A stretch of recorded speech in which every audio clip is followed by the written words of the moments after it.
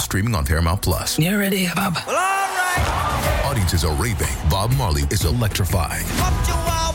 It's the feel-good movie of the year. You dig? Bob Marley, One Love. Rated PG-13. Now streaming on Paramount Plus. It's the UEFA Champions League on Paramount Plus.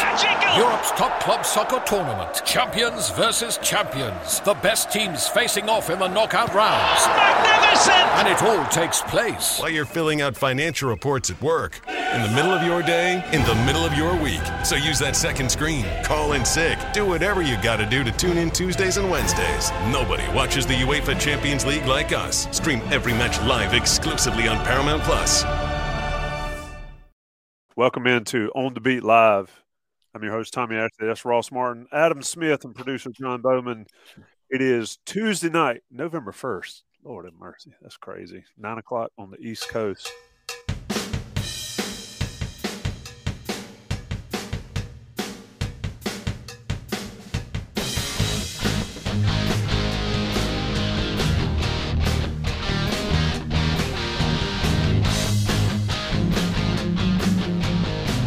Ross Martin, Drake May's hand. How is it? I saw you ask him the question. Didn't really have a chance to listen to it. Do we call this Band-Aid gate? Or Yeah, I mean, I was dropping some news on the, just a little update on the boards, and people were just like kind of clowning the post. I don't know what's up with that. But yeah, he had a bandage on his hand Monday when I saw him. No one else saw him.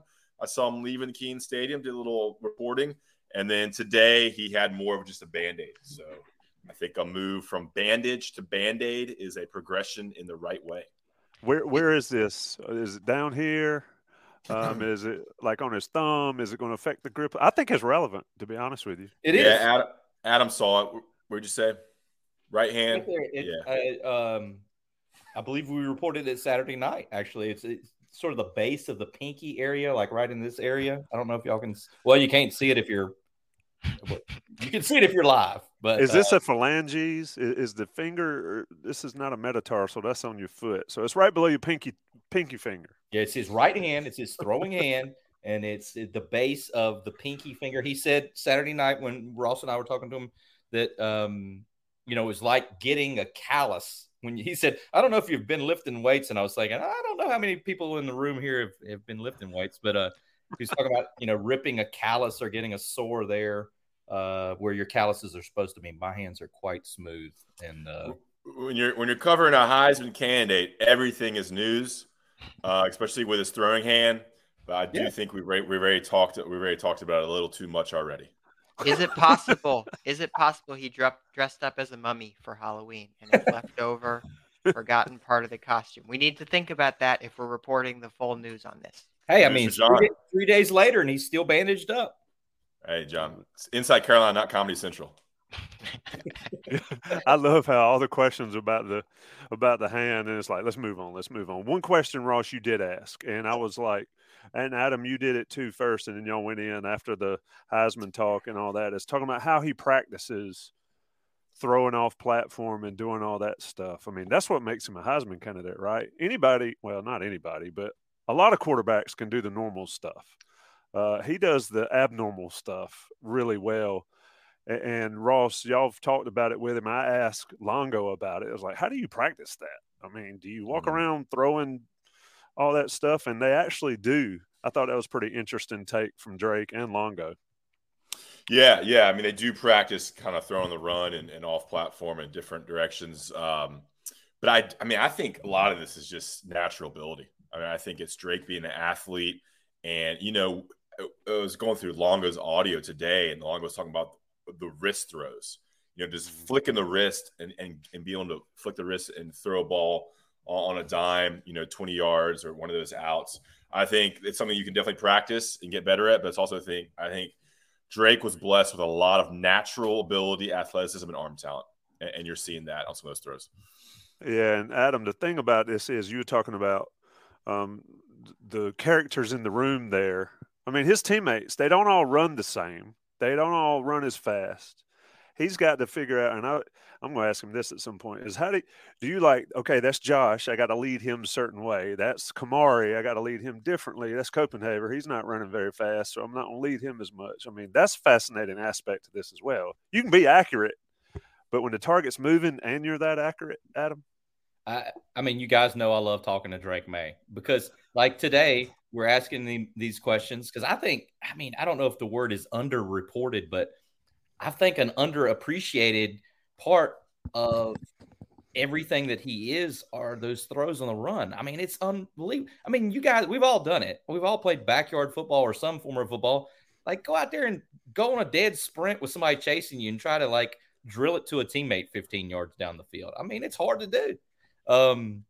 But it's funny, you know, we're asking him today, and I was asking him about practicing it, and you could see that he's always listening to the questions, and then he was trying to explain. He goes, well, you kind of have to make sure you lead them, and like it goes to what Ross is saying is that he just does it. You know, like I don't know that he's ever had to explain or try to explain why that area of his game is so good. Like it's just something that he just does. I think it was Mac. I don't know if Ross can remember it. It was either Mac or Longo on Monday. We're talking about the wrist throws that Ross said, but also the flexibility that he has, and his arms are so long at 6'5" that maybe you don't find that type of flexibility in a guy that size. Yeah, he is. He's ridiculously talented. He obviously comes from a family with a ridiculous amount of talent, but you got to go out there and do it, and he does it. Somebody on the message board, Michael Daniels, Drake's not our worry, it's the DE. We'll get to that, but Drake May is one reason why you don't worry about the DE as much when it comes down to it. And so, but let's go ahead and get into that portion of it. We'll jump around here. John Bowman wanted to have hot takes. Go ahead, Ross. How about how cocky we are right now talking about the Tar Heels? No, Tommy, we don't worry about the defense. We got Drake May. No, I didn't say that. I said that's one reason you don't worry as much. Remember after Notre Dame. So remember where we were after Notre Dame. It's kind of crazy the change in the mood around Carolina and obviously with us in the media. It's amazing what happens when you win a few football games, right? Mm-hmm. There's always a way with Drake May. Some of us have written. Yeah, North Carolina was the laughing stock after the App State win, right? Even after the App State win, they were a laughing stock. And now the defense has stepped up, and it's like fourth in the ACC in points per game allowed or something like that, especially in ACC games. Adam, let's talk about the DE depth. I mean, Noah Taylor news Monday when we walked in was known. That was going to be we knew that was coming when we walked in that building on Monday morning. Des Evans out too? Have we heard any more about what's that all about? And now this DE room this depth on the defensive line room had 10 bodies? Now you lose 2 starters out of it. Adam, what do you think? Yeah, I mean, Ross and I were talking Monday, and don't forget about Ravo Hasek. You know, like that's another starter that you were heading into the season with, you know, on the defensive line. So yeah. I mean, I don't know that we know what the Des Evans specifics are. I was going to ask Mac tomorrow. I'm assuming he's going to have surgery. That's why you would be out for the rest of the season. That's what I would have to assume. So, I think it's a big concern, but I also think that, like they've been telling us, this is why you recruit, and you know there are guys that can fill in. Ross? Yeah. I mean, it's easy. We talked to Miles Murphy today and Chris Collins, and you know, obviously they're putting on a pretty strong face. You know, not worried about it, or at least saying we got depth. But I think losing 3 starters on defensive line, that's going to show up. I think losing 1, maybe even losing 2 is okay, but you're losing 3 starters, and so that's a big hit to your depth. I think Noah Turner was their best pass rusher, leader out there. I think he is going to be hard to replace. I just don't think Chris Collins and anybody else that comes out to play the jack is going to – it has that dynamic athleticism that Noah Taylor brings. We can get into it, but, Jahvaree Ritchie's probably going to bounce outside, play power end. You're going to see Malachi Hamrick more. You're going to see Chris Collins. You're going to see Jacoby Cowan more. Even maybe a Bo Atkinson sighting. So it's going to be all hands on deck to fill us in. But this is the deepest, quotations, deepest group they have, and it's going to be tested now with guys who haven't played a lot. in the first 6 to 8 games, and now like Jacoby Cowan might have to play 30 snaps. Travis Shaw might have to play 30 snaps now. Malachi Hamrick, 25 snaps. So we'll see. There's a reason why those guys were second team, third team. Absolutely there. I mean, Chris Collins, he's played well at times. We've seen some struggles from him, especially on tape breakdowns that Jason Staples does. A lot of people are talking about Shaw, Silver, and KBJ. Well, they're inside guys. They're not the outside guys. They replaced Ray Vahasek, but they do allow Ritzy to go outside. It's Silver and KBJ. I mean, they just don't play. I don't know why people keep bringing them up. Like, they just don't play. I don't know. Adam, did they log any snaps on Saturday against Pitt? I'm not sure, but I mean, one of the guys we need to talk about is Kamen Rucker. He's key. Ross and I have spent the early part of the week documenting how valuable Kamen Rucker is now. And, I don't know if the word is fortuitous, but Gene Chizik was talking the other day that they'd already worked Rucker some at the jack position. I'm not sure why they were doing that. But he said that, we've talked about the term cross training, obviously. So I guess Rucker had cross trained some at defensive end and at jack. And we're not sure what his health status is because he got dinged up. We're supposed to wait and see on him this week. But, either Ross and I said it on the video the other day, he might be the most important part of the defense right now with his versatility to play a couple of those different positions. Rucker, I'm talking about. Yeah, he's on the injury report. So, yeah. I just posted the snap counts for the defensive line in the chat. I mean, obviously the text is a little weird there. But, yeah, Keyshawn Silver and KBJ didn't play at all. So it's Kevin Hester and Travis Shaw, and then on the dime package, you take both those guys out, and it's a Miles Murphy, Jahvaree Ritzy inside with Jacoby Cowan or Kamen Rucker on the outside too. So people always love to bring out Keyshawn Silver and KBJ because they were so highly ranked in that class. Keyshawn Silver at time was a 5-star. Keaton Bigley-Jones, an early commit, was a top 75 player. They just have not gotten to the point where they can play yet. So maybe they will play more, but I just don't think they're at the point now. And with Shaw, go ahead, John.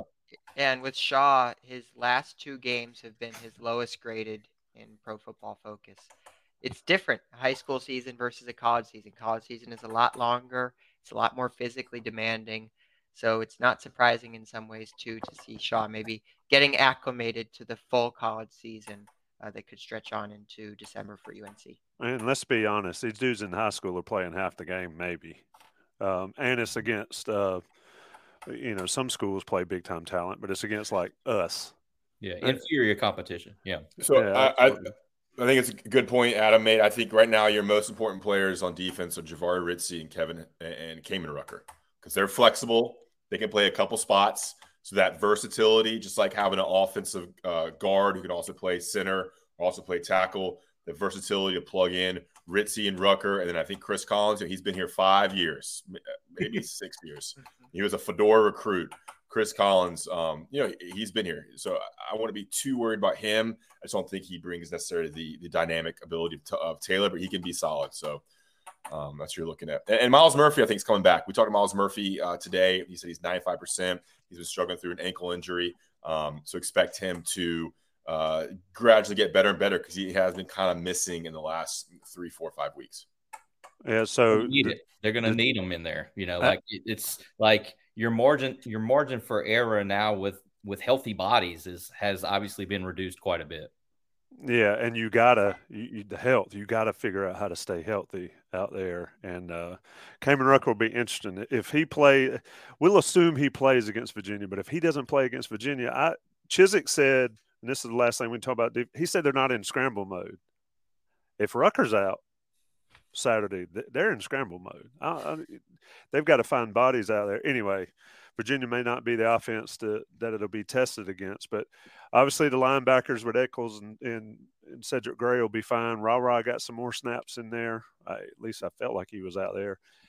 What about the defensive backfield, Ross? I thought Storm Duck, and I said it at the press conference, Storm Duck looked like a completely different guy in the fourth quarter. Where'd that come from? You asked it. He did look very confident, and Mac said it in the press conference. He also said it on his radio show last night. Just, he showed a confidence in coming up and nailing that guy on whatever that was, that stop on third and something. And then the pass break up to I think the end of the game there was big. So 2 big confidence plays. These DBs get burnt a little bit. That's kind of the name of the game. I think in defensive football, you're gonna get caught on a couple times, and we see that. You kind of rag on Grimes and Duck, but you come up and make a play and make up for it. So that's good to see too. It's never gonna be perfect with defensive backs. What does Max say, Adam, about defensive backs, quarterbacks? It's like they were born behind because of how hard it is to play that position. I don't know. I don't know. I'm whiffing on that one. I'm not sure. What you mean, backpedaling? They're born back. No, it's just like it's such a tough position to play. Like you're already behind in that position. You're born chasing. Yeah, like you're always, he said a couple times early in the season, but whatever. Yeah, let me bring this one up. In light of all the injuries, I'm gonna get it. Y'all can't say, "What do you think, Ross?" or "What do you think, Adam?" Adam, Bull Hill asks, "Are we starting to believe ever so slightly in the defense?" Yes, Bull Hill. Yeah, I mean that's my answer. And look at the schedule now. I mean, I think the Wake Forest offense, that's coming next week. I think that is something to be concerned about. I know that Sam Hartman and those guys had 8 turnovers at Louisville the other day, but I mean, they can put up the points. They can move the ball. But Virginia is struggling on offense. What are you going to get with Georgia Tech? I don't know. I mean, they're not setting the world on fire. I guess the point I'm trying to make is, you're not playing like Reggie Bush and Matt Leinart and you would see the next couple of games. Now, I know we could be talking about an ACC championship game and a bowl game here. But yes, I mean, Gene said it the other day that they're starting to gain a clearer understanding, the defense, of what they're asking, what they want, and how to make adjustments on the fly. You've seen it. They've become a much better second half defense in these ACC games. And some of the plays they've made at Miami comes to mind. And then the other night against Pitt in the second half, helped win the game. Where you at, Ross? They've given up 28 second half points in the last 4 in the 4 ACC games. So 28 second half points. So divide that by 4. 7 points a game. That's crazy. Yeah, they shut out Virginia Tech. Yeah. Shut out Virginia Tech. 7 points against Miami. 7 points against Pitt. And then Duke probably put up a little more than that. I guess 14 or something. So Brendan Armstrong last year friggin' torched Carolina. I mean, it was the most yards any quarterback. It's the most yards any quarterback has ever thrown for against Carolina, ever. He's number 1. And it was like only 500 and whatever it was. That's what it looked like. I mean, he went up there. Yeah, it's going to be a thing. So we good on the defense. We're done with the defensive talk. Everybody good there? Any questions? I see somebody asked, does Ross have any eligibility? Where's he playing? Ross, where are you playing? Don't make me bring up the Jugs gun. Power end. I'm too slow to play Jack. I got the length at Power M. Might be a little light. Yeah, go ahead. I was saying I don't remember that Virginia game last year. That was early in the season. 28, 59, 39. But UNC won, right? Yeah. Yeah, they blew him out, but he threw for And he was throwing on the run. He was throwing every pass he threw. I don't have the stats, but yeah, he looked like he threw about 1 million. I remember the last game in Virginia, John Bowman was living with me, and we watched the game. It was on Halloween night, I think, or that Saturday. It was Halloween night. And that Cedric Gray messed up he had a penalty or missed a fake punt. He missed the fake punt conversion, and Virginia won. It was another high-scoring game, right? Missed the tackle. True freshman. 41 or something like that. It was in the 40s, yeah. They got way ahead, and then Sam Howell brought them back, and then Virginia had like a 4th and 1, and everybody in the building knew they were going to fake punt. You know who had a big night that night? Joffrey Brown. Yeah. Maybe he put that on his tape. That was a Halloween night game. I remember I tried to get John to drink some beers with me. He refused to drink a beer with me. I don't know how that's always the story. I have one point on the defense as well. One of the favorite sayings of analytics Twitter is progress is linear, not exponential. And I think we are seeing linear progress with the UNC defense, especially the run defense. I have the yards per carry allowed 3.7 against Miami, 4.5 against Duke, and then 2.9 against Pittsburgh, a very good rush offense. So I think we're starting to see the UNC run defense especially make incremental progress game over game, and I think that is consistently happening throughout the course of the season.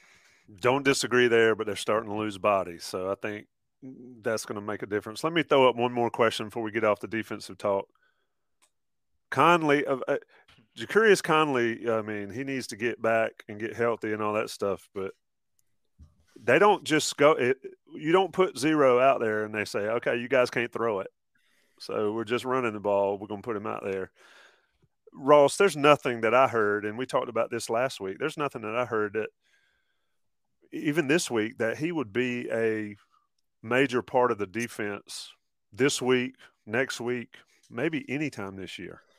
Yeah, Chizik gave a very general, safe kind of answer on excuse me, got a little pesto pasta in the burp there.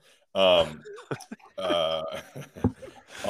Monday, Gene Chizik, it was very working him back. We got to see him, see how he goes. He's progressed, and very safe answer. But it is kind of reassuring. He's playing on special teams already. That was surprising. I didn't even know that.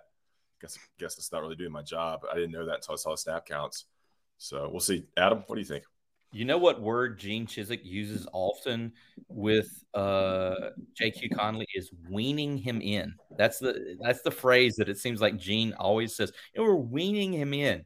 That word? So when I was doing the coordinator report and I saw that on the transcription, I was like, "There's no way he said weaning him in." And so I went back and listened, and you were right. Is that like a breastfeeding thing? But it's weaning off, I thought. Yeah. I don't know.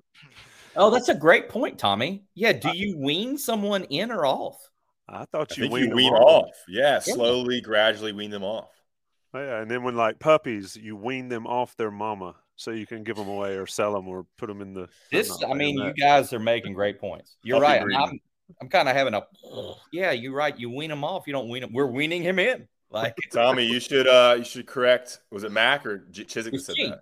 Listen to what they say. Gene says it all the time. I'm the new guy. I'm not creating a story.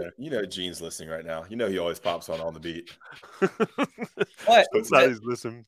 To answer Joe's question, like Ross said, I have gotten the feeling we've been talking about this forever that it was going to be like the slowest, most gradual thing. But yeah, he popped up on special teams the other night and was running around, and they were talking about it Monday that, he got out there and was able to open up the stride and run.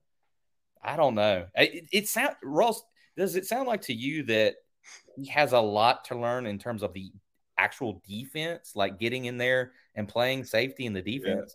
That's probably one issue. You would think that he had been the mental aspect he could have worked on, all spring, all summer, all fall. But that was something that Gene Chizik said as well. Also, the DBs, before we get off defense, it is important to note, Don Chapman played a significant amount for Gio Bigger's Sums. They're working Don Chapman back in. He was injured a little bit. And then Legend Cavazos showed up, made a couple plays, and they're going to try to play him a little more, give him a chance. Sounds like he's been practicing better. So you got another corner and another DB after, 6 or 7 games where it was 4 guys back there playing the majority of snaps.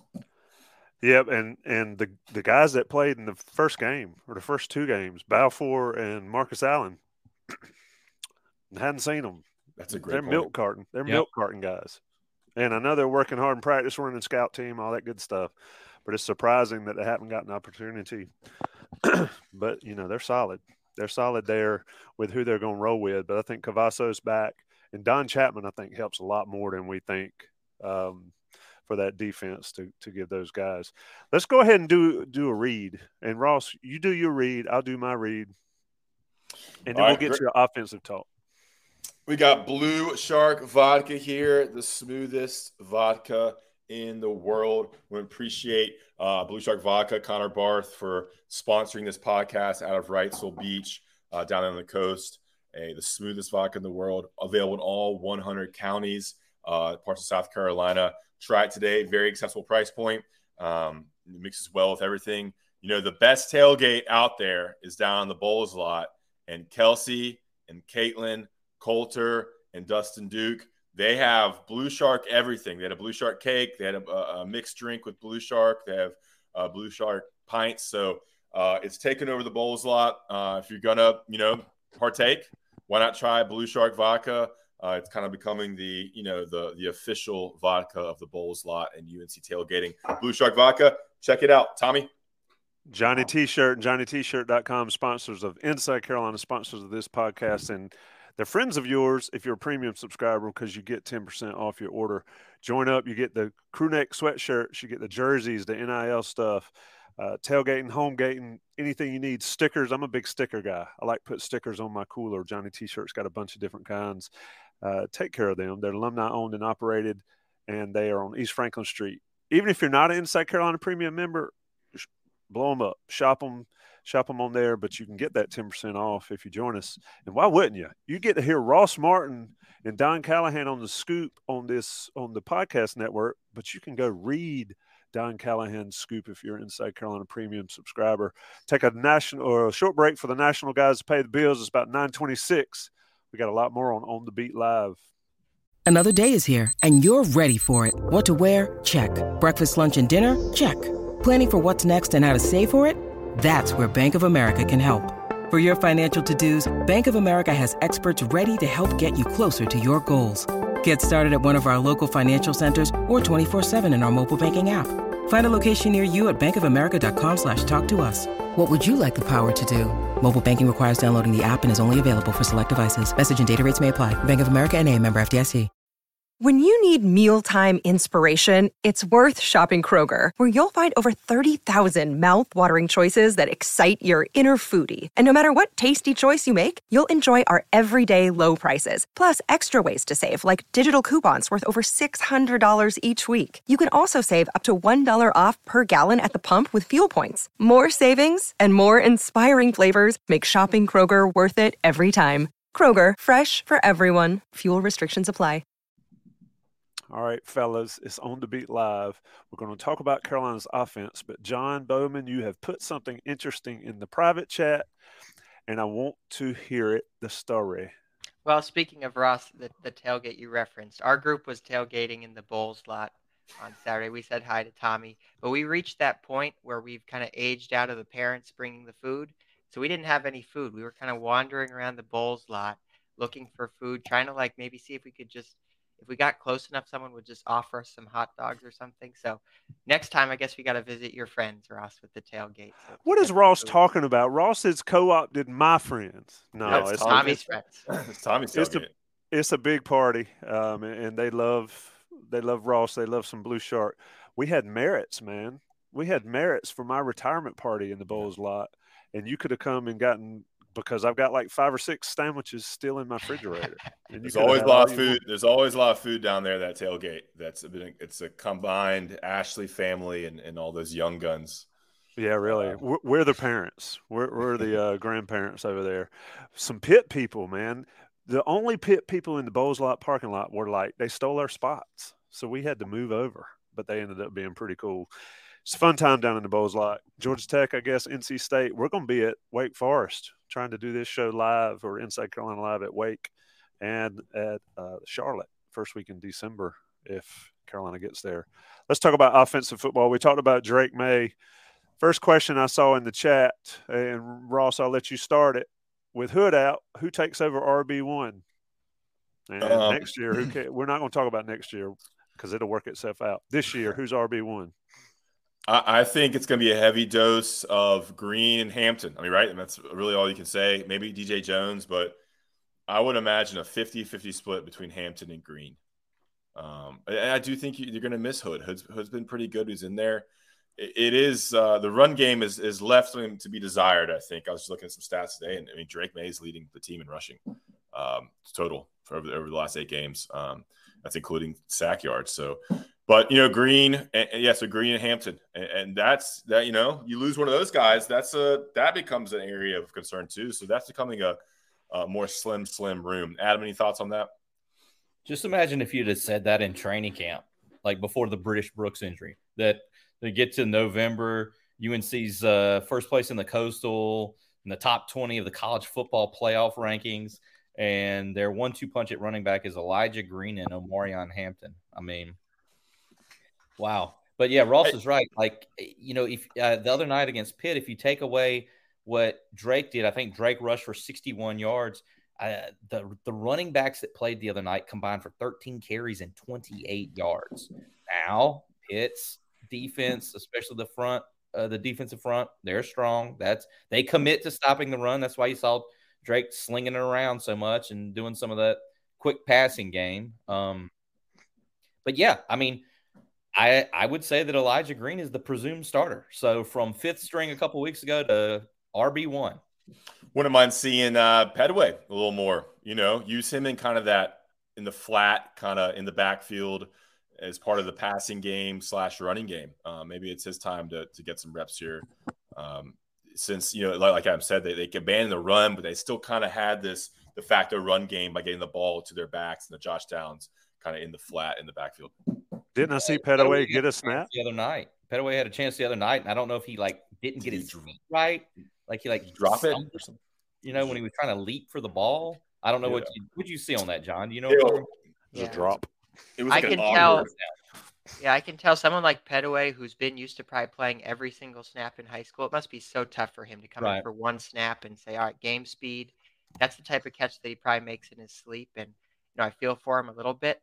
But players who make plays will get more opportunities. And unfortunately, so far in the season, Pettaway really hasn't made any plays. And in a crowded room, he might not get too many more opportunities the rest of the season. He made a play, a couple plays against App State, and all. But yeah, I mean, that was a long time ago. Yeah, it's just it's tough to just walk off the bench and make a play, especially at that position. And that's what did the question say? Victim of the freshman grind? I guess so, maybe. And talking about the run game, the swing passes, they did that a lot against Pitt. I don't remember them doing that. They probably did more against Pitt than they've done it all year. And that's just an extension of their run game. So the offensive line's not getting it done with the guy straight in front of them, swing it out. And if you're going to play Josh Downs in the backfield and swing it out. Yeah, Phil Longo said the other day, right? Like, we just wanted to get the ball outside of the tackle box, just away from that 7 or 8 guys and just have some ability to run around. And, yeah, you saw that. I think you saw that as the game went on to where they, increasingly just turned to the passing game to move up and down the field. Put your playmakers in space. If it's not working, get Josh Downs in space.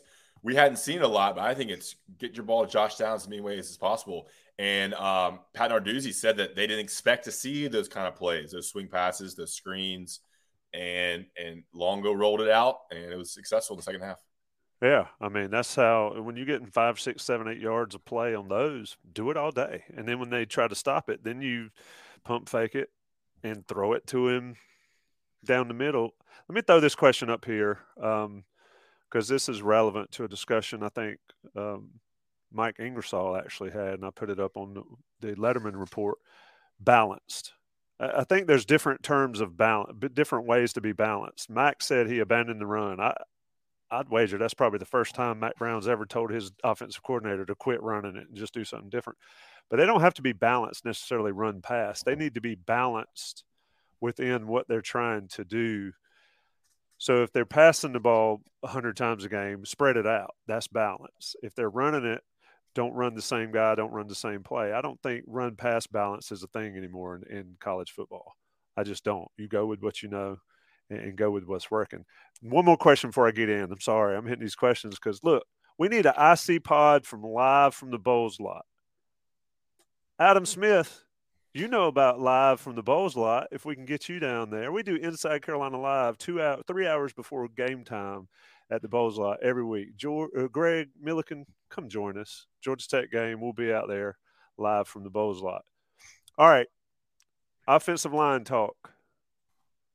Ross, William Barnes came back. I think William Barnes really helped this offensive line. Do we see more runs this week, given that?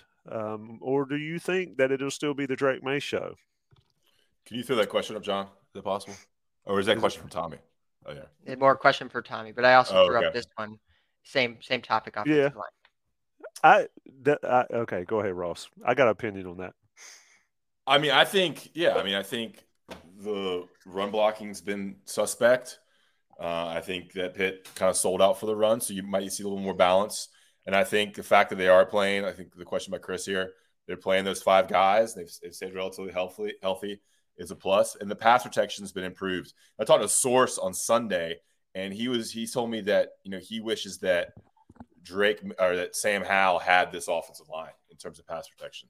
That it's much improved across the board. Now it's not perfect, but having Corey Gaynor, Spencer Rowland, I think Austin Richards is playing great. That it's a much better offensive line across the board, and that's interesting considering that they had 2 players drafted, Marcus McKeithen and Joshua Zudu. Zudu's playing a lot, I think, for the Giants up there. So that's important to note with how this group has played under new offensive line coach Jack Bicknell.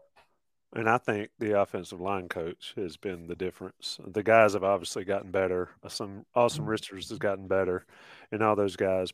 And Corey Gaynor having a center that's there, and having a center that's playing the entire game and not being banged up, I think that's a great addition for them. What more questions we got, John B? Yeah, I'll throw up one here. One more point on the offensive line, though. I think offensive line too is a position where you get benefits keeping the same 5 guys on the field, maybe that you don't at a defensive line or a quarterback. So having those same 5 guys playing together and gaining reps, getting better communication is really important. This one is for Adam. Adam, this is from Walter Holt. He asked, Carolina has won on the road, one off a bye. Is the next challenge handling and beating a team like UVA soundly? That's fascinating that you picked that one, because I read that one earlier. And we must have some mental telepathy going on here, John. We do. Because I was thinking like, Walter, you might get that answer in the countdown for kickoff on Friday, buddy. It's an excellent question. One thing to add on the offensive line, I agree with everything that you guys said about Gaynor, just everything. But Drake May helps too. I think Mac made a point the other day that they only charged one of the sacks when they went through and reviewed the film to the offensive line. Drake was sacked twice against Pitt, but they only gave one to the offensive line. I guess the other was on Drake. But I think he helps everything. But I think with the offensive lineman, Sam Howell's an NFL quarterback, great college quarterback. Maybe he held on to it a little too long. I don't know. But yes, Walter. I think so. It's interesting. Max stopped the he had the terrible streak about night games. He couldn't win a night game. They had a bye week streak, and now what is UNC's a 9-point favorite for Saturday on the road? This would be another one to check off in terms of boxes. Did Mac bristle when asked about 96? Did I feel a bristle? He may have. He didn't want to talk about it, I don't think. But then he talked about it. I don't know. It's a good question, Tommy. He wasn't as chummy as he had been. And then Ross tweets out, old timers love to talk about that game, and hits me and Lee Pace. Lee's a legend. I'm not. And Lee's a little bit older than me, Ross. Come on. I'm not an old timer. Yeah, I just have always heard about that game. And look, I didn't watch that game. I don't remember that game. And it's always like this 96 game up in Charlottesville. And it just doesn't register for me. I wasn't born. Freshman year of college. I remember it vividly. Wait a minute. Did John just say he wasn't born? I'm sure he wasn't. Good God Almighty. It could have been an 11-win team. 97. So there's kind of some similarities. What was the record that year, Tommy? Heading up to Charlottesville? Do you remember? They finished the season 7-1, 8-1. Yeah. Where are they right now? They had lost to Florida State, I think. Their only loss that season was to Florida State before they lost to UVA. Yeah. And the way it worked out is everybody in front of them ended up gagging. And so had they won that, there was some – I don't even like thinking about that, man. We already had our tickets to the national championship bought, and then Antoine Harris from Raleigh, from right up the road. Could have been 11 in one season, Ross. Like, I mean, this is a perfect example. Old heads talking about the '96 game. Oh, yeah, Adam living and in the past. Smith and Ashley. How old are you, Adam? No, I'll ask you that off air. We don't. It was my freshman year. It was my freshman year. Okay. I remember watching it. That is. I don't do math. Let's get some more questions in here. Let's go. You're not that much older than him, Tommy. I was born in '71. I'm not ashamed. I'm seen 78. So I remember '78. I put 86. some stuff in the times because John, where were you born? 2000. I was born in 1997. Jesus. Someone was asking John in the chat about his shirt. Like, whoever that was should know.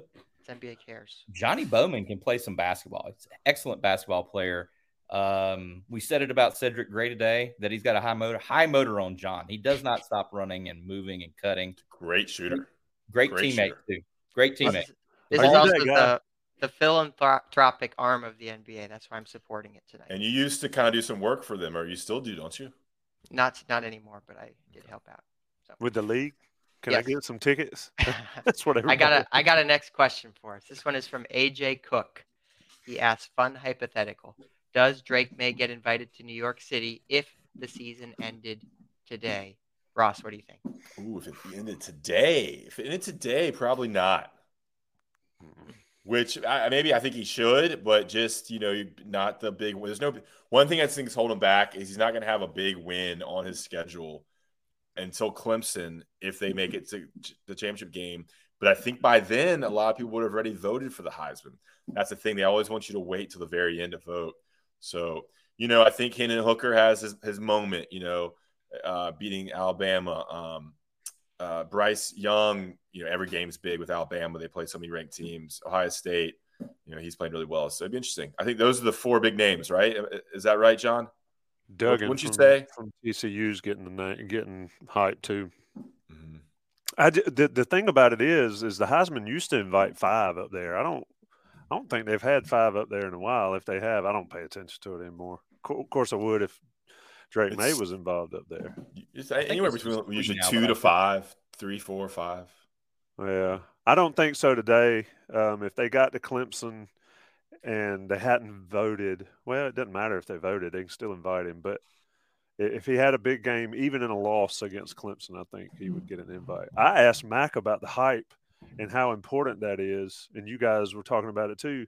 I mean, you can't discount how much the press brings for Carolina football. And they're talking about recruits are calling them back. Guys are like, hey, wait a minute. It's like, the girl that was not very pretty in high school is now a movie star and you want to remember me? And so a lot of that going on. What's some more questions? I don't know anything about that either. I think that's an interesting topic, though. I think we're going to talk about that on the Scoop next week with Don because it's kind of recruiting related. I wrote about it today, but, that was just an interesting tidbit by Mac saying the recruits are calling them back. If you listen to what he said and you listen to what Phil Longo said, and those quotes are in the article, it is kind of a little bit of an advertisement too. Like maybe not as many recruits are calling back, but he's kind of saying, hey, if any top wide receivers want to come play, we're open. And if you want to be an offensive lineman that blocks and for Drake May and does all these different things, we're open. And tight ends, Longo said all those things. Some great stuff by Longo about that. So that was interesting. UNC has 20 commitments right now. They could add a couple more. I'm not sure if it impacts this class as much as it could impact the 24 class. I know Noah Rogers is the big wide receiver, right, from the Raleigh area. Yeah. Max said it. If you're a wide receiver, why wouldn't you come play with Drake May? He just said it right out there. And it was an interesting point that Ross makes that Phil said our system is geared toward is an NFL type system, so that's attractive for offensive linemen. Yeah, they were sort of like throwing out the recruiting portfolio the other day. I wonder if that was the discussions. Like Mac was like, "I'm going to say this, Phil, and you're going to come in with this, and we're going to go get some recruits." Yeah. I'm going to set you go in there and you get those offensive linemen, tight ends. I'll talk about wide receivers. What gets me is people dinged Longo and deemed Sam Howell last year in draft for having a one-read system. And we see how they knew what they were talking about. Maybe Sam Howell was just a one-read quarterback. I don't know. I do Go have ahead, one John. more Drake May point. I think we've all been struggling to quantify just how good he is. So I came up with an analogy. There's a famous quote by Bug Howard after the 2016 UNC Pitt game. He said, I turn 50-50 balls into 80-20 balls. I think Drake May does the same, but for games. He turns 50-50 games into 80-20 games. That's how good he is. App State, Duke, Pitt, Miami, all these games really could have gone either way, but UNC won all of them because of Drake May largely. So that's my analogy. I think Drake May turns 50-50 games into 80-20 games. That's a great point. He takes the pressure off of everybody, including the defense, and allows guys to play free, and I think that, you get under a deadline and you like stressing out and you can't get the words out. You got some writer's block. Well, if you're not having to worry about that, you can knock it out. Let's talk about this question right here, since you guys are around it. Thoughts on the 17 playoff ranking? I don't think it matters other than getting the name out there and out there. What do you think, Adam? Is this a big deal for Carolina? Mac always says it doesn't matter until the college playoff rankings come out. Well, there they are. Yeah, I think it is a big deal. I think it's cool. If you want my take on it, I think it's a cool thing. They're number 17. Their name has popped up there. We were talking to Chris Collins today, and he's just talking about being a college football junkie, and we asked him, "Were you going to pay attention to the CFP rankings tonight?" He said, "Yeah, I sure am. I'm going to watch." So yeah, I think it can only be a good thing, and hey, it'll be interesting to see. It's just another thing about this season that makes it feel like a special season to this point. If UNC keeps winning games and keeps climbing up, it's a fun thing to look forward to if you're a Tar Heel fan. And for the program, it's great. You always see the name of the school go by when they're talking about it, whether it's on ESPN or whatever. You see UNC float by on the ticker, 17 and all that stuff. And if you're not ranked, especially this time of year, you never see it. It doesn't matter what's going on. Right. That's why it's a huge deal for North Carolina to be ranked. It doesn't matter who they played, like The Rock. It doesn't matter what your name is. It doesn't matter who they play. There's 17 in there. Why do you just keep that one up there? Walter Holt, is he giving John props? I was messing up, but yeah, I wanted to show that one. Yeah, look at that. Thank you, Walter. You do kick the knowledge a lot. I'm impressed with the amount of knowledge you kick.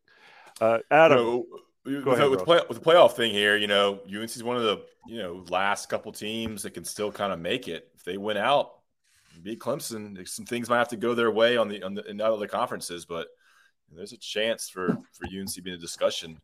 I'm not sure.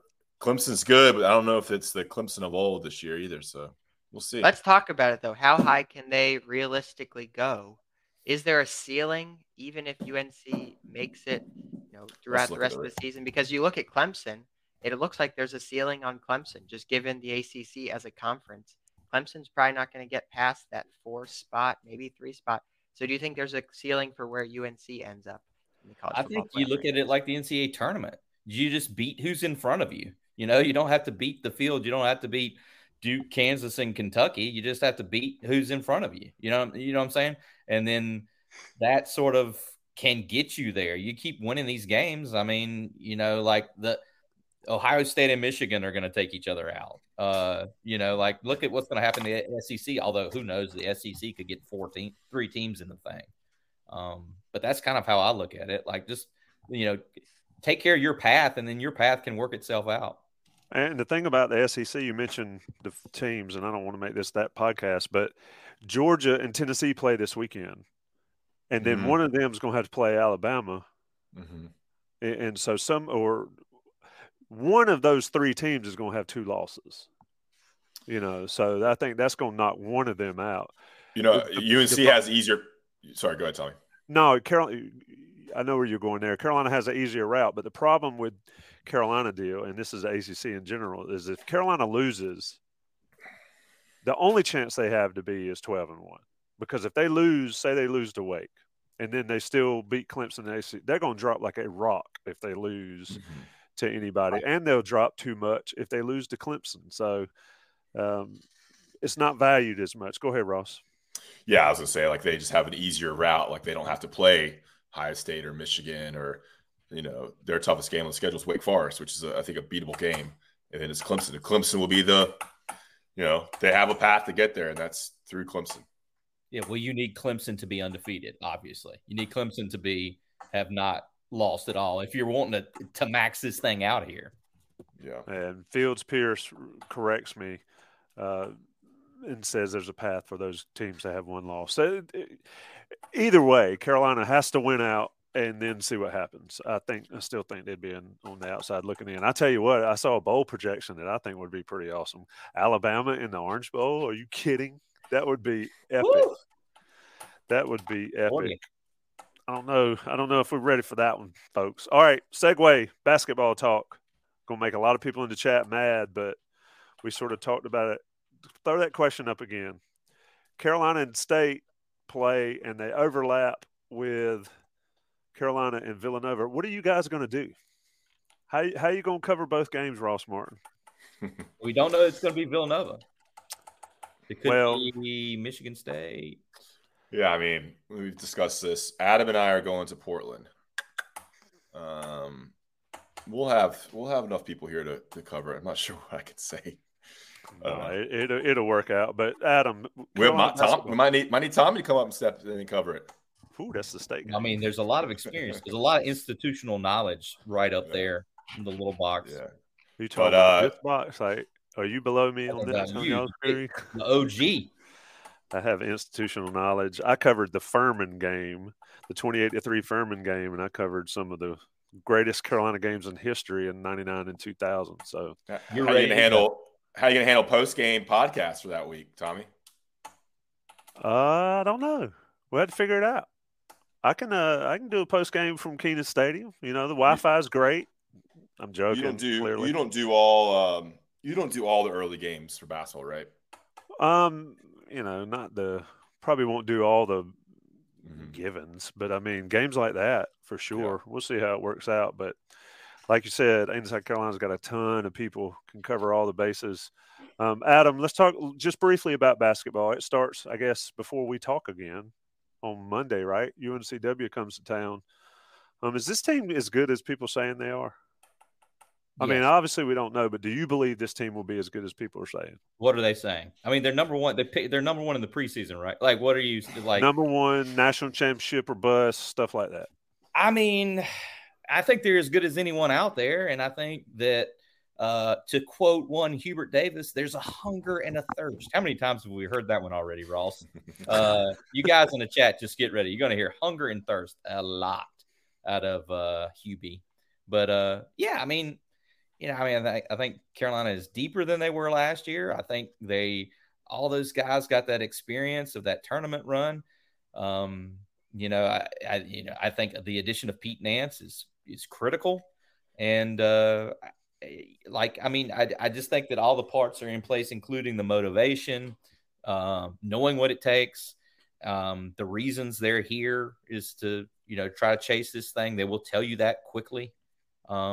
So, yeah, I think they're deserving of being the number one team in the preseason nationally. I think they're deserving of being picked to win the ACC. And, yes, they're going to lose some games. They will lose a game or two or three or four, and people will freak out. Like Roy used to say, they'll talk about the sky falling. But it's college basketball. I got a question for Adam. What stood out to you from the exhibition game? What 2 or 3 takeaways are you coming out of the Smith Center after that game? I mean, this might sound weird, but I was kind of surprised DeMarco Dunn started, but I guess I shouldn't be surprised knowing just the way that the Carolina way of doing things. I thought Seth Trimble would start, but yeah, I mean, again, I guess he's a freshman. DeMarco Dunn looked pretty good. Hey, I mean, Baycott had 20 boards. Caleb Love had 20 points. It was kind of like, picking up where you left off. Was there a player that stood out to you other than Dunn or Trimble, or do you think it's going to be an impact player? Well, yeah, Nance had 19 points. I thought that that Trimble and Tyler Nickel looked good off the bench. I think they both had 9 points. I don't have the box score right in front of me, but I thought Nickel looked like he had a nice shot. Johnson C. Smith, I mean, how much can you glean from this thing? Johnson C. Smith played a lot of zone. And T-Nick, as they call him, Ross, hit a couple threes. I think – go ahead. I think Tyler Nickel is the most interesting guy. Maybe not on this team, but moving forward, man, I can't wait to see what he does. I can't wait to see the Ross Martin, Tyler Nickel interviews. It's the two deepest voices in Chapel Hill. Yeah, you take an X-ray of Tyler Nickel, and you got multiple Rottweilers inside of him. He's got that dog inside of him. He's got the tattoos. He's got that accent he has, that Southwest Virginia accent. I don't know what you call it, but he's red. He's got red hair. I mean, what more do you want? There's a lot going on there. And look, I think he can score. And so I'm interested to see. Hopefully, he can get some time this year. But he may. I'm interested to see what his career's like. Yeah, I mean, don't forget, the 4 guys didn't even play. I mean, we didn't expect Jalen Washington to play, but R.J. Davis didn't play, Puff Johnson didn't play, Justin McCoy didn't play. So Dontrez Styles, I think, had 10 rebounds. He played pretty well. I thought everybody was. I mean, it's an exhibition game. I thought everybody was fine. I mean, we were talking about Portland earlier. I mean, we might not know a ton about this team in terms of new information. This is a lot of the same guys from last year until they play somebody that's not UNCW or College of Charleston or Gardner Webb, I think, are their first 3 games. So, didn't Caleb Love have 8 assists? He did. I think that's a big deal. Hubert said in the pregame thing that he could lead the ACC in assists, and everybody was like, that ain't happening. And he said that he challenged him to lead the ACC. Go ahead, Ross. That might be where his NBA, develop his game. He's a scorer, develop his game as an assist guy. I think the most important thing about this team and why they're going to be so successful is 2 veteran guards. College basketball is a guard-centric game. They have 2 point guards, guys that can handle the ball, that can score, that can distribute, and they're clutch from the free throw line. I think having 2 junior guards who are both in pretty much their third year starting. RJ was kind of a part-time starter as a freshman. That is huge. I mean, what a luxury to have two junior guards that are really, really good. Yeah, and look in the Baylor game. Baylor got behind so far, and we can talk about how they got back in it, but their guards got them back in it because they didn't panic. And the second part that you mentioned, Ross, is the free throw shooting. I mean, you can't underestimate or overstate, how important making free throws is late in ball games. I mean, Love steps up in the Duke game and makes 3 of 4 there at the end. He doesn't do that. They may not win that game. He wants to take those free throws. Caleb Love, he absolutely at the end of game wants to take free throws. He'll cover up. He'll go get the ball. He wants to get fouled. That was a huge part of their success down the stretch. I mean, Love being able to seal games, it was not a question. And UNC's missed that. I think they missed that in the last 5-6 years with someone who could, they've always had games where they missed free throws. Yeah, missed free throws get you beat, especially in the tournament. I think what I saw in the exhibition was they played defense, even though it was the competition level. They had good spacing. I wondered what we would see with Pete Nance out there with Baycott, because 2 big guys like to take up the same space a lot. We saw that a ton with Brooks out there with Baycott. I guess Sterling Manley played some that year. And Kessler and all them, they're all stacked on top of each other. It'll be interesting to see. I still go back to thinking, though, this team was a mess in January. And now we're talking about they're the best team in the country. I don't think it's going to happen overnight, but I think they'll get there. Anything left, boys? I think the thing that we just threw up there, some gentleman said something about a special season. I think that, there's a lot of special things happening between football. There you go. UNC Tar, what a name. UNC Tar 2001. There's a lot of special things happening here in November between football and basketball. I think it's a pretty cool time. Indeed. Somebody at Walter Holt, we'll get you. This is your 4th question, so you're going to have to send us Venmo for all the questions. Outside the national title, what does success look like? I think if you expect a national title, and that's going to be disappointing if you don't get it, then, that's not realistic. That's just my take. As RJ Davis said at ACC Media Days, championship or bust. I think, it's going to be a disappointing season. They don't win national championship. I think a Final Four is another Final Four is an incredible accomplishment. You don't think of it that way, but winning a regional and getting the Final Four is a back-to-back Final Fours is a huge accomplishment. But the way UNC basketball has been built over the years, it's national championships. it's banners. So, and you got to stay healthy. One tweak of an ankle can change everything. I think we're done. Last year at the end of the season. Exactly. They stayed incredibly healthy. They stayed incredibly healthy all year, and then Armando goes down against Duke, and then Caleb twists his, and Manic gets his lights knocked out against Kansas. There, Mike. That dude wasn't concussed. I've never seen somebody with a concussion. Anyway, played a hell of a game still. It's been On the Beat Live. Anything else before I get out of here? You got any stat of the day, John?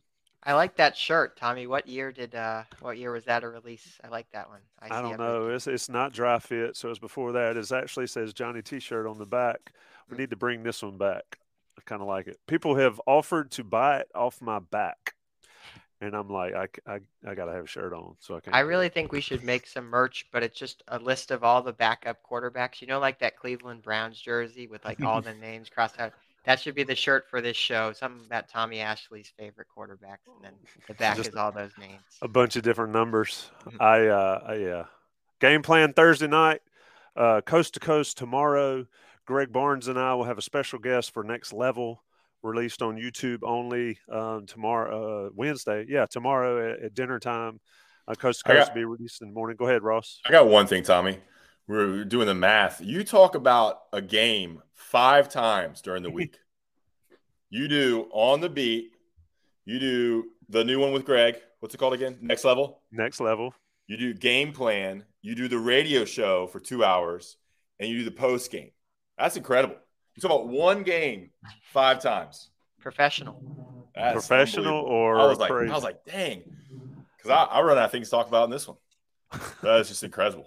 That's why we shoot the breeze a lot. I don't know. It's interesting to me, and it's about all I know. Appreciate it. On the Beat Live. It's been On the Beat Live. It's been live. It's 9 o'clock or 10 o'clock on the East Coast. Let's get out of here. Johnny T-shirt, Blue Shark, Adam Smith, Ross Martin, John Bowman, and an NBA Cares. I'm Tommy Ashley. See you next time. New CBS Sunday. You collect rewards, right? This is how I make my living. When something is lost, everyone's looking for something. He finds it. You a strong swimmer? So-so. So-so's okay. Justin Hartley stars. How you survive, you make quick, smart decisions, and you never let panic take the wheel. Sounds cool. It is cool, actually. Very cool. Tracker. New Sunday on CBS and streaming on Paramount+. All right, welcome into Calling the Shots, brought to you by Blue Shark Vodka, the smoothest vodka in the world. We're in person here. I'm your host, Ross Martin, joined as always by Jeff Schottmer in Chapel Hill in our Inside Carolina offices here. We want to thank Blue Shark Vodka for the sponsorship of this show. We're coming to you after UNC's 42-24 win over Pitt. UNC's now 7-1. 4-0 in the ACC, 4-0 in the Coastal, a stranglehold now on the Coastal Division. Jeff, you were at the game. You were the hype man before the game. We're heard live, so a little bit of a special show. Your initial thoughts of UNC's game overall before we get into a couple topics. And we start every week with this, all we're trying to do is just win. 7-1, 4-0 in the ACC, another home victory. But it's the same storyline every week. It's Drake May, who is the best quarterback in the ACC and a potential Heisman candidate. It's Josh Downs. It's our skill position. And then it's our defense. They're making stops when they need to at times. And over the last 4 or 5 games, we've looked, like a competent defense. So yeah, it's like opportunistic defense as well. I mean, the turnovers against Duke were huge. And then the forced fumble against Pitt in the second half was big to kind of give UNC a bigger lead. Drake May was fantastic. 34 for 44, 388 yards, 5 touchdowns. I mean, I saw him on Twitter last night getting mentioned for the Heisman by some national reporters. The momentum's getting there. His stats are as good as anybody in the nation. Josh Downs and Antoine Green had 2 of their best games of the season. Downs, 11 catches, 102 yards, 2 touchdowns. Green, 10 catches, 180 yards, and 2 touchdowns. And really, UNC kind of abandoned the run game. I know we're going to talk about that more, but they only got, 86 yards on the ground, and 61 of those were by Drake. So nothing really cooking in the run game. Let's get into our topics. Drake Maye off the top, and the wide receiver duo for UNC. Your initial thoughts on those three guys? Drake what he did in this game is what he's done the whole year. He's so mobile in the pocket. He navigates the pocket so well. I think what we saw in this game more so than we've seen in games past was his arm strength.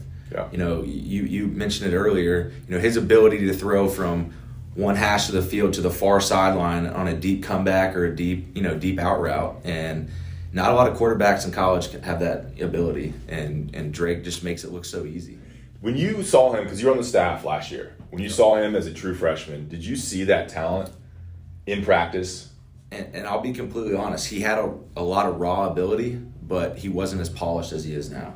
Yeah. So, when I left, after the 2021 season, obviously he had, was Sam's backup that whole year, and he got to learn under Sam. But, he would get a bunch of practice reps versus our 2s and 3s, and you would see flashes of his ability to make big-time throws, but he was a true freshman. Mm-hmm. So he did make some mistakes, but, that's what you do in practice. But the development he had from, January right after the South Carolina Bowl game up until this season, all the coaches that I've talked to just raved about, the hard work he put in. The talent was obviously always there, but just the consistency level now is at a point where, he's solidified himself as the top quarterback in the ACC and, top 3 or 4 in the country. Yeah, and all these shows, there's only so much you can say about the guy, but just every game he shows up. He hasn't really had a poor performance. He's had one, maybe not as good, but this game, completed 77% of his passes. He's averaging, I think, 69% on the season. This is his fifth straight game of 300-plus yards.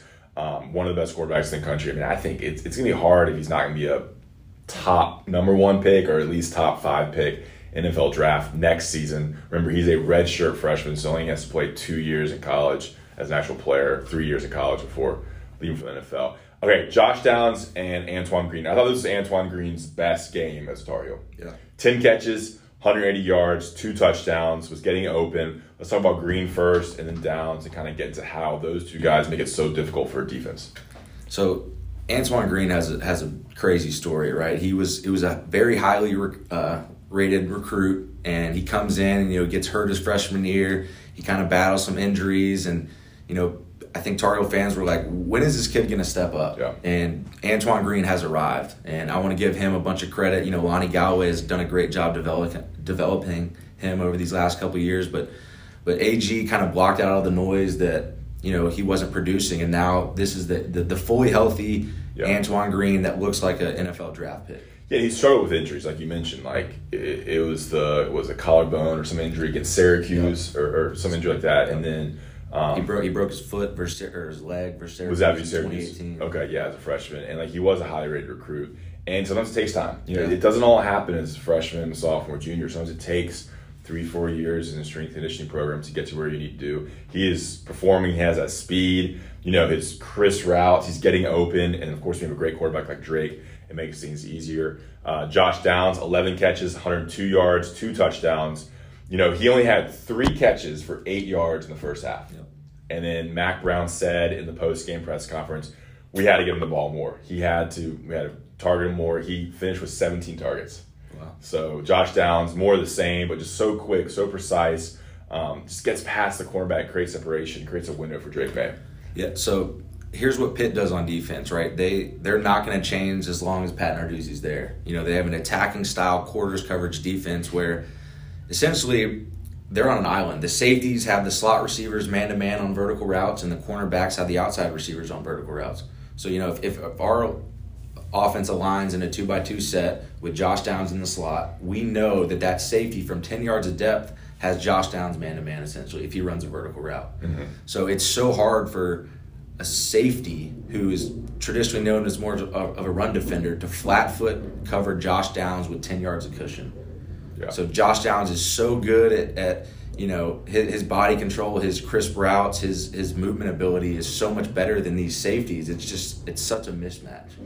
And stay tuned. After this segment, this portion of the show, we're going to bring out this whiteboard. I know a lot of people on the message boards have been asking for Jeff to do a little X and O's breakdown. We're going to swing the whiteboard over here, and we're going to have a good 10, 15-minute session of breaking down quarters coverage, breaking down what UNC does on defense, UNC's run game blocking scheme. So stay tuned for that. Obviously, I mean, when you have two really good wide receivers, it makes a challenge for a defense. What kind of stuff does Josh Downs, Antoine Green do to a defense? How does it stress them?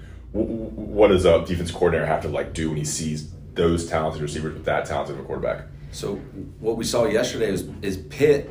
They had to play Antoine Green one-on-one. They couldn't double him because they're, like I said, they're playing their true quarters defense. Where when we put Antoine Green outside, we know he's one-on-one with that cornerback, and he's got no help because the safety's covering Josh Downs in the slot.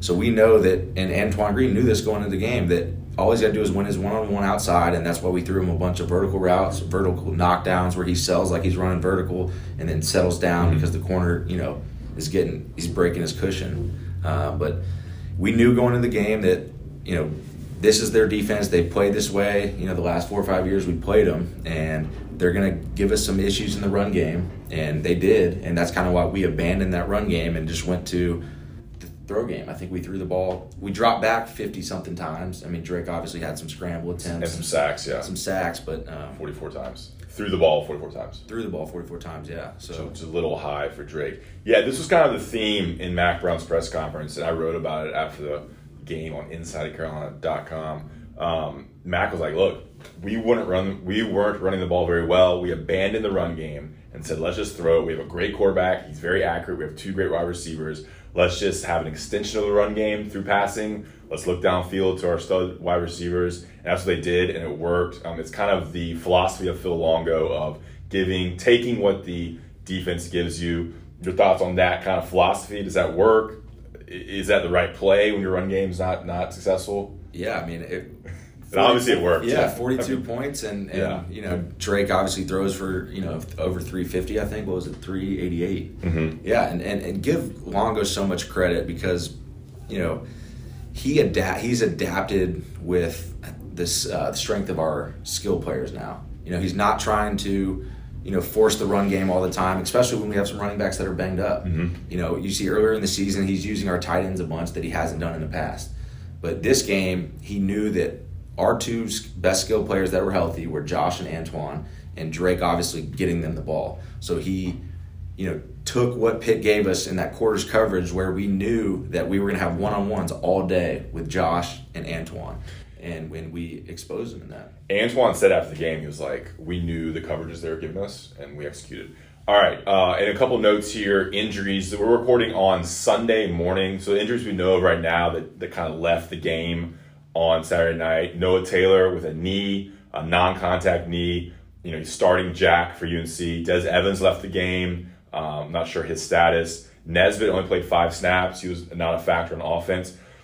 Did play many offensive snaps. And Caleb Hood left the game as well. That's why Elijah Green ended up getting the majority of carries for UNC. So, that's 4 starters, 3.5 starters for UNC, potentially out. I know Rucker was also banged up, but I think he did finish the game. So that's offense. Let's move to defense. I think the key here is the second half. UNC's playing great. There's some tweet out there, and I can easily find it here. Pull up the old Twitter machine. Last 4 games. So that's Pitt, Duke, Miami, Virginia Tech.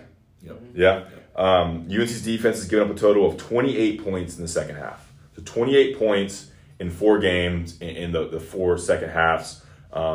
That's a product of players adjusting, and making opportune stops. The key here was that fumble and fumble recovery forced by Kamen Rucker and Cedric Gray, and then getting off the field in the second half and then allowing the offense to go score. That's what they did. Your thoughts in general on the defense, and we'll get into some particulars. Yeah, if you look at the last 4 games and our 4 ACC games, our defense is allowing under 25 points a game. And if you pair that with our offense, which is a top 10 in the country, number 1 in the ACC, that scores 40-plus a game, that is a recipe for success. Yeah. We're not killing ourselves. We're not shooting ourselves in the foot anymore as we were earlier in the season. We're playing competent defense. We're essentially playing the bend, don't break that everyone was kind of talking about going into the season.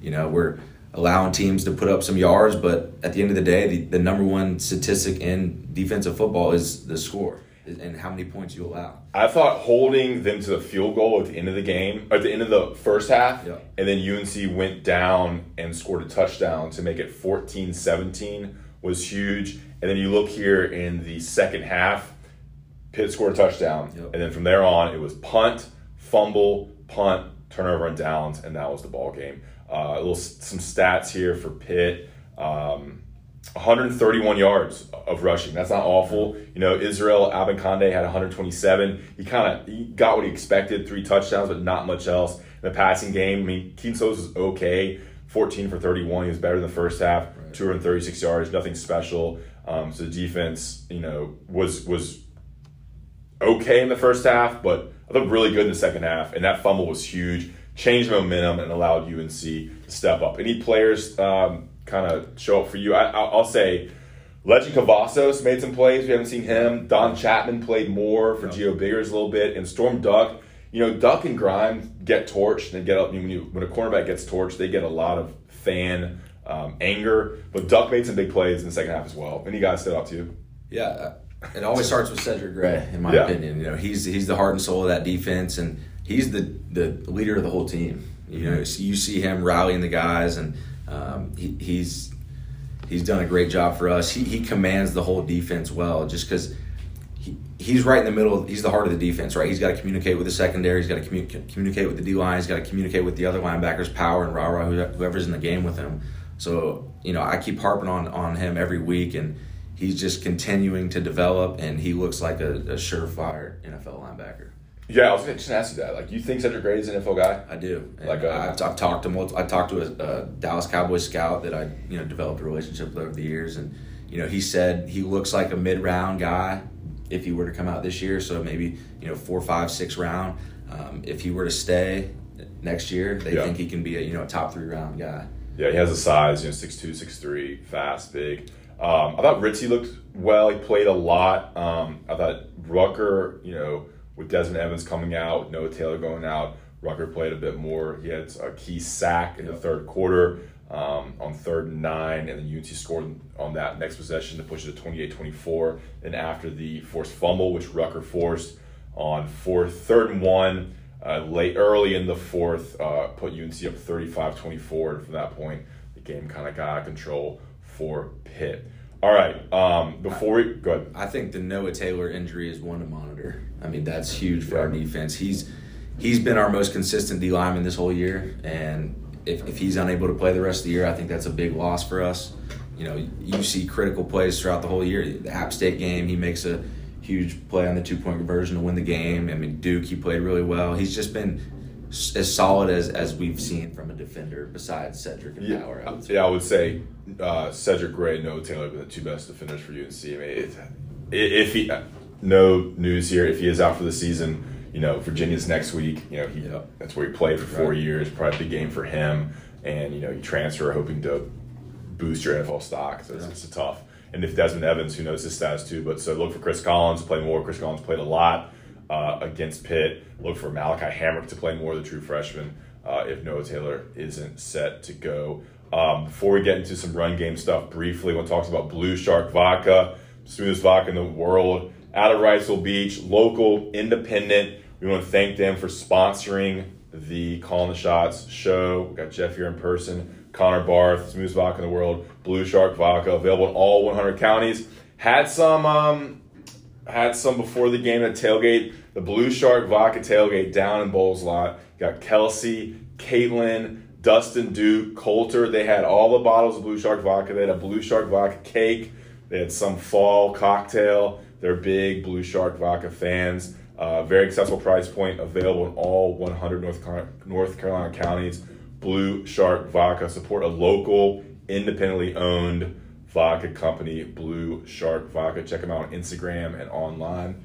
The logo here. I want to thank them for their support. Okay, UNC's run game. We talked about it a little bit briefly here. They kind of abandoned the run. We're going to diagram some stuff with UNC, but what do you think just wasn't working? Was it a matter of numbers?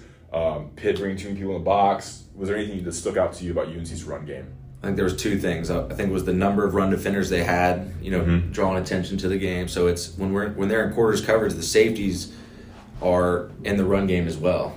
So they would have a receiver vertical, but they're also, responsible in the run game too. They have a fit. So, and the D-line with Pitt has always been really good. They twist a bunch and they, penetrate, get movement. So, I mean, they're good players. They had, I think 1 or 2 guys that were all ACC last year. They always have good linebackers.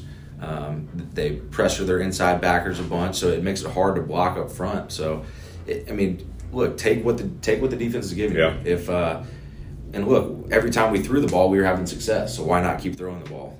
And the extension of the run game, that was big under Larry Fedora as well. Can you talk a little about like that, getting the ball to players in the flat? Yeah, so just quick passes, that get the balls to our playmaker in space. So Josh Downs is in the backfield. He runs a little swing route. He catches the ball with a defender that's 5 yards away. So he has space to operate and he can make a miss easier. It's, quick, easy throws for Drake, kind of to not let the Pittsburgh D-line get rushing and affect Drake and us having to block him more. So Phil Long had a great game. I was going to say, Longo makes adjustments, he does little wrinkles.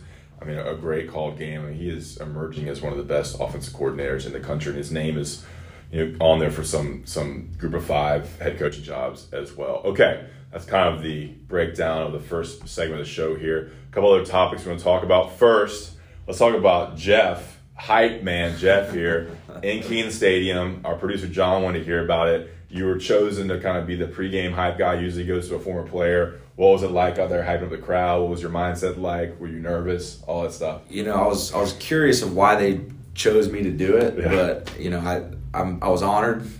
Jeremy Sharp, our sports information director, kind of media guy, he texted me earlier in the week because I let him know I was coming in town, and he gave me the list of guys that had done it earlier this season. It was Trey Boston, 7-year NFL guy, Jeff Saturday, is he maybe a Pro Football Hall of Famer, and then they go to me. So I'm just like, I don't know where I fit in that list, but I was honored to do it. I kind of got some inspiration from Pat McAfee. I love watching that guy. He always brings the juice. You had a little wrestler vibe out there. I'm glad you liked that. But the funny thing about it was, so I guess, I hype up the crowd. I had a good time doing it. But the first possession of the game, Pitt goes down and scores. So I'm like, maybe it didn't work out. We ended up, pulling out. And you get like the Tar Heel chant going there. You had the hat on. You had the jacket on. The hair's coming back. Yeah. So I think people recognize you for the hat. I'm sure some younger fans are probably like, who's that? For sure. Okay. This is another question from John, our producer here in studio helping us out here. He wanted to know about the impact of the bulletin board material that Pitt linebacker said about Drake May. I'm paraphrasing here. They said we're going to hit Drake hard, and if he doesn't get up, that's not our problem. So obviously kind of a threatening, foreboding, kind of we're going to get this guy down. After the game, I asked Coach Mack Brown, did the players know about that? He was like, the team was aware of those quotes.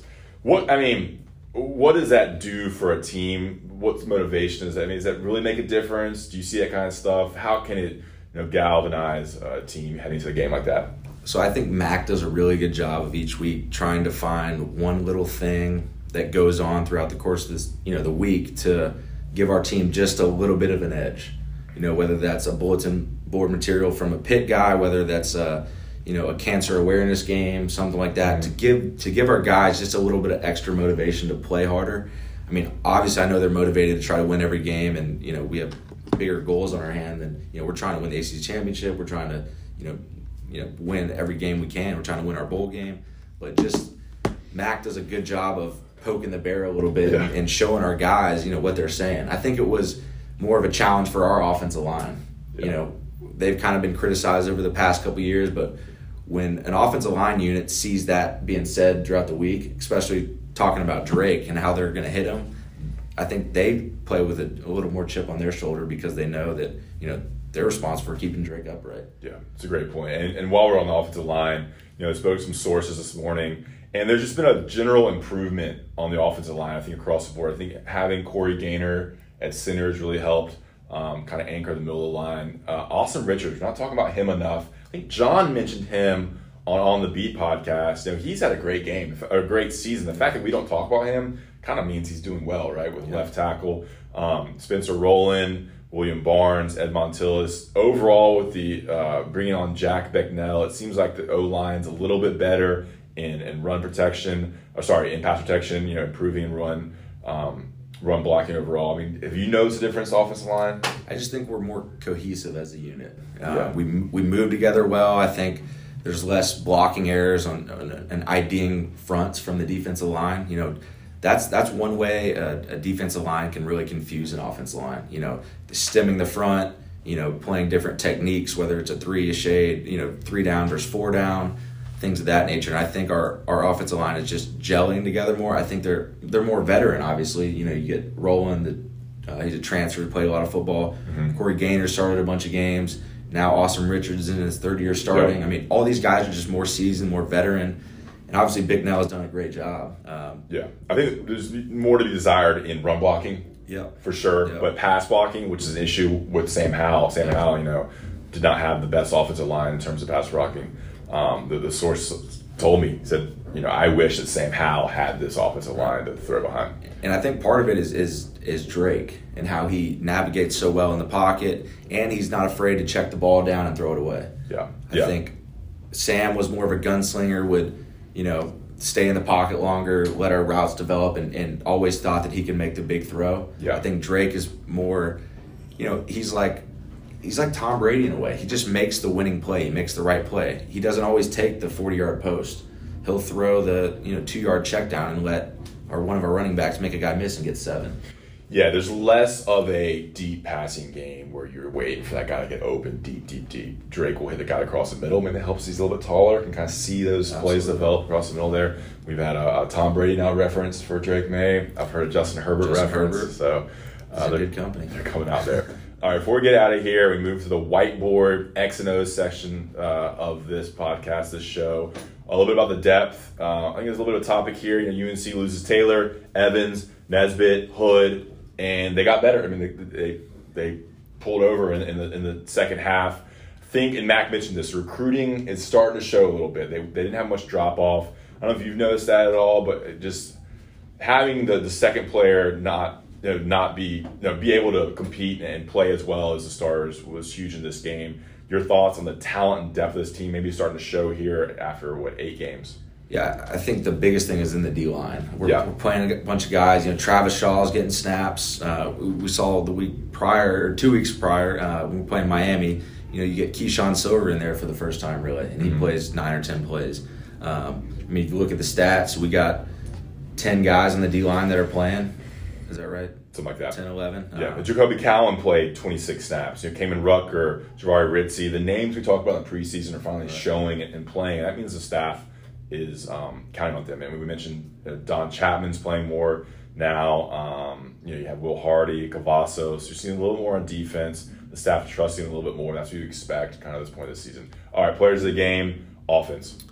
So you could give it to Drake May every game. Yeah. You give it to Josh Downs 90% of the games, but I'm going to go Antoine Green for this one. His biggest game is in a Tar Heel, and in a game that is arguably one of the biggest we've had maybe since 2015. We're in the lead for the Coastal, and we control our own destiny, and it was a game where we had to have a big performance, and we needed someone to step up other than Drake and Josh, and Antoine was the guy. So I want to give him a bunch of credit. Proud of what he's overcome, and now he's turned himself into a damn good college football player. Yeah, Sam Howell tweeted Antoine Green is an NFL wide receiver midway through the game. I think he makes Josh Downs better. I think when he came back from his injury, it kind of changed the offense, opened it up a little bit more. I'll give it to Drake May, 34 for 44, 388 yards, 5 touchdowns, big-time throws, just balling out every game, the consistency, making plays, and just, his touchdown passes are unbelievable. Drake May. On defense, we already talked about them. Defense player of the game. Cedric Gray. Your guy. I can't say enough good things about him. He was sideline to sideline. I think I saw on PFF, he graded as the highest guy, 90+ percentage. PFF, we can't always trust their judgment. They don't know the play calls and what exactly is going down, but they have a good football awareness and they do know what's going on. And Cedric Gray, once again, he the big forced fumble. He had a TFL in the first half. He does a lot of things that go under the radar as well. I want to mention Rucker. Power Eccles had was the third down stop, just stood up. Israel Admakande, that was huge too. Chris Collins played a lot, 49 snaps. It's good to mention him. I'll go Kamen Rucker, 36 snaps, forced fumble, big sack. That was a kind of a game-changing defensive possession there in the third quarter. He's always pressuring the quarterback. It seems like the UNC's main guy after Noah Taylor to pressure the quarterback. All right, before we get out of here, stay tuned. We're doing an X and O's whiteboard session with Jeff, as our subscribers on Inside Carolina have demanded. But first, UNC 7-1, 4-0 in the Coastal. Kind of got past this Miami, Duke, Pitt stretch that I thought was really important. Now they head up to Virginia, chance to go 8-1, 5-0 in the Coastal. Your thoughts, just looking at the season right now? Yeah, I mean it's a success. We're in a great spot going forward too. I mean we've kind of figured out, our offense is going to carry us, but our defense is getting better. They really are. And if we can allow under 25 points a game and make some timely, big plays on defense, some turnovers, get the ball back to our offense, play complementary football, we could give Clemson a run for their money in the ACC championship. So Virginia. Then big one at Wake Forest. Yep. Wake Forest loses to Louisville pretty bad. I think it was 40-something to something. And then Georgia Tech, I was looking at John there for a number, but he uses his nose in his computer. Then Georgia Tech at home right before Thanksgiving. And then NC State on Black Friday, the day after Thanksgiving, without Devin Leary. State looked rough against Virginia Tech. They are anointing this MJ Morris guy, the true freshman. So 4 games left. 8-1. This team could easily win out in the regular season. I think Wake is going to be tough, especially coming off a Louisville loss. They'll be a little more motivated. But, book your tickets to Charlotte. Book your tickets to Charlotte. I already booked my flight from Dallas to Charlotte, so I booked that 10 days ago. Yeah, a lot of people were booking them before this game and after the Pitt win. People are booking hotel rooms, so pretty good chance UNC's playing the ACC championship game, likely against Clemson, and the chance for a great bowl situation for UNC as well.